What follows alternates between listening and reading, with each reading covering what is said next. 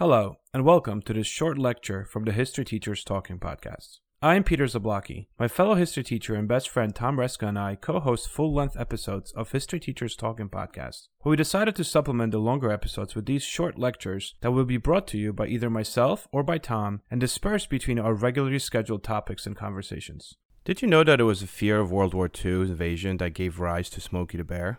Or the fact that he was actually a real bear? Well, kind of.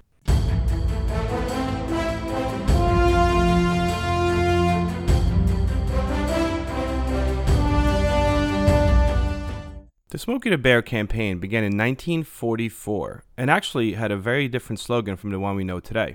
Instead of saying only you can prevent wildfires, Smokey said, CARE will prevent 9 out of 10 forest fires. That was eventually changed to remember only you can prevent forest fires in 1947, and then again changed in 2001 to only you can prevent wildfires. This was a response to the massive outbreak of wildfires in natural areas and forests. Smokey the Bear is an American campaign and advertising icon. He is part of the U.S. Forest Service and Wildfire Prevention Campaign. He is also part of the longest-running public service announcement campaign in the United States history. Smokey the Bear was created as a response to a fear of a Japanese attack on the western United States and the potential of the Empire of Japan considering wildfires as a possible weapon. During 1942, Japanese submarines surfaced near the coast of Santa Barbara, California, and they fired shells that exploded on an oil field very close to the Los Padres National Forest. Apparently, the Japanese were hoping to start wildfires that would spread across the western United States. Knowing that these wildfires could potentially harm the war effort, the United States set off to work to create some form of an ad campaign to help eliminate the threat. Now, the Japanese again renewed the wildfire strategy later in the war. They actually launched about 9,000 fire balloons into the jet stream, with about 11% of those reaching the United States between November 1944 and April 1945. Now, these balloons, or fire bombs, did not necessarily start any forest fires. Now, in 1942, the U.S. Forest Service established a cooperative forest fire prevention program. It was also that same year in 1942 that Disney's full-length cartoon Bambi came out. So, Walt Disney was approached by the federal government if they could borrow Bambi as a character that would appear in the fire prevention public service campaigns. But Bambi was just a loner, and the U.S. Forest Fire Prevention Program knew that they needed their own symbol. They needed their own character. After all, Bambi was going back to Disney. So after much discussion, a bear was chosen. The name Smokey was actually inspired by a real hero named Smokey Joe Martin. He was a New York City Fire Department hero who suffered burns and blindness during a bold 1922 rescue. So in 1944, the creation of Smokey the Bear was officially authorized by the Forest Service. The first poster was delivered on October 10th. In it, Smokey was depicted wearing jeans and a campaign hat, pouring a bucket of water on a campfire. And the message underneath, as mentioned before, read, Smokey says, CARE will prevent 9 out of 10 forest fires. In 1947, the Wartime Advertising Council, later the Ad Council, coined a new slogan that is now associated with Smokey the Bear that actually lasted for more than 5 decades. It said, remember, only you can prevent forest fires. That is not to say that Smokey the Bear was not a real bear. He was. Well, kind of. He actually came after Smokey the Bear, the symbol, was already created. The living symbol for Smokey the Bear was a 5-pound, 3-month-old American black bear cub. I'm Ken Harbaugh, host of Warriors in Their Own Words, a podcast that presents the unvarnished, unsanitized truth of what we have asked of those who defend this nation.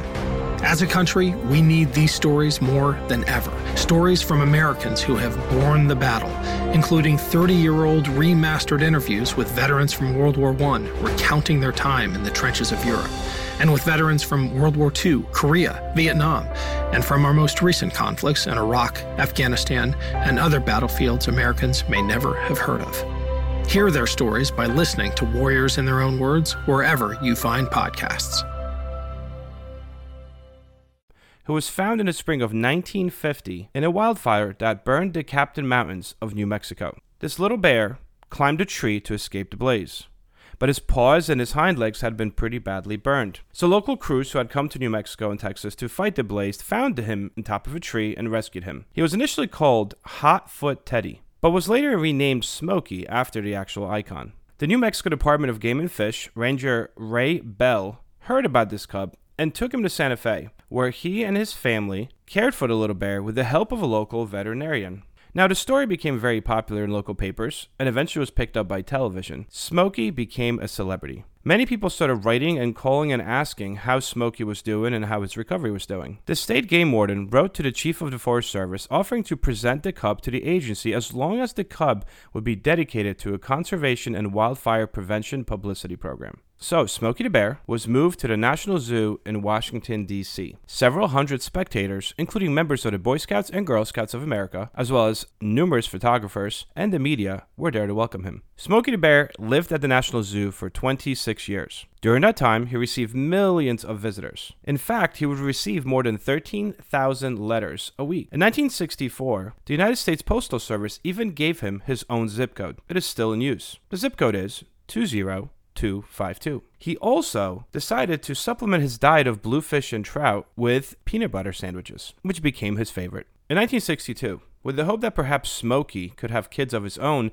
that would continue the Smokey the Bear title, a female bear, Goldie Bear, was introduced. When in nearly 10 years the pair still had not produced any young, the zoo added Little Smokey, another orphan cub, announcing that the pair had adopted him. In 1975, Smokey Bear officially retired from his role as the living icon, and the title Smokey the Bear II was bestowed upon Little Smokey in an official ceremony. Smokey the Bear died on August 11th, 1990. Upon his death, Smokey's remains were returned to the government in New Mexico and buried at the Smokey Bear Historical Park. It is operated by the New Mexico State Forestry Division. The facility is now a wildfire and Smokey interpretive center. The bear is interred in an adjacent garden.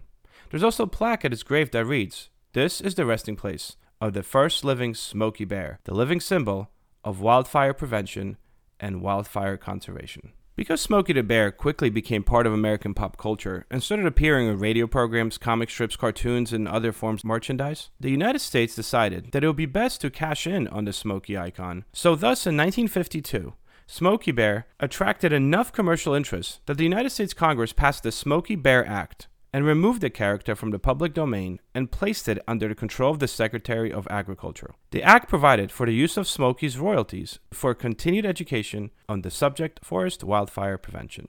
Who would have thought that the ad campaign that spawned the cartoonish bear and the fire prevention legend was only made possible by World War II paranoia about the possibility of a Japanese invasion of the continental United States? Hope you enjoyed the short lecture. See you guys next week.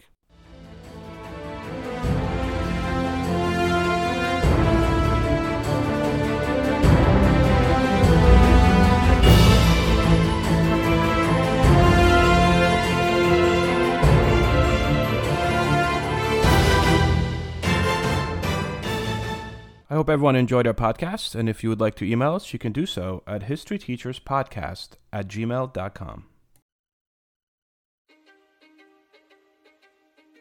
History is complicated.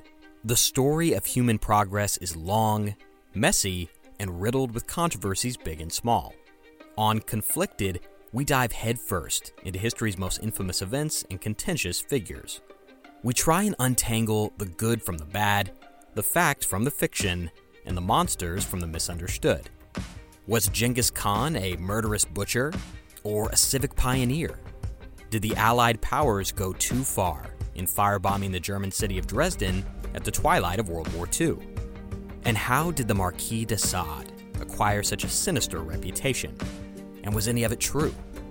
These are just a few of the tough questions we wrestle with and investigate on Conflicted.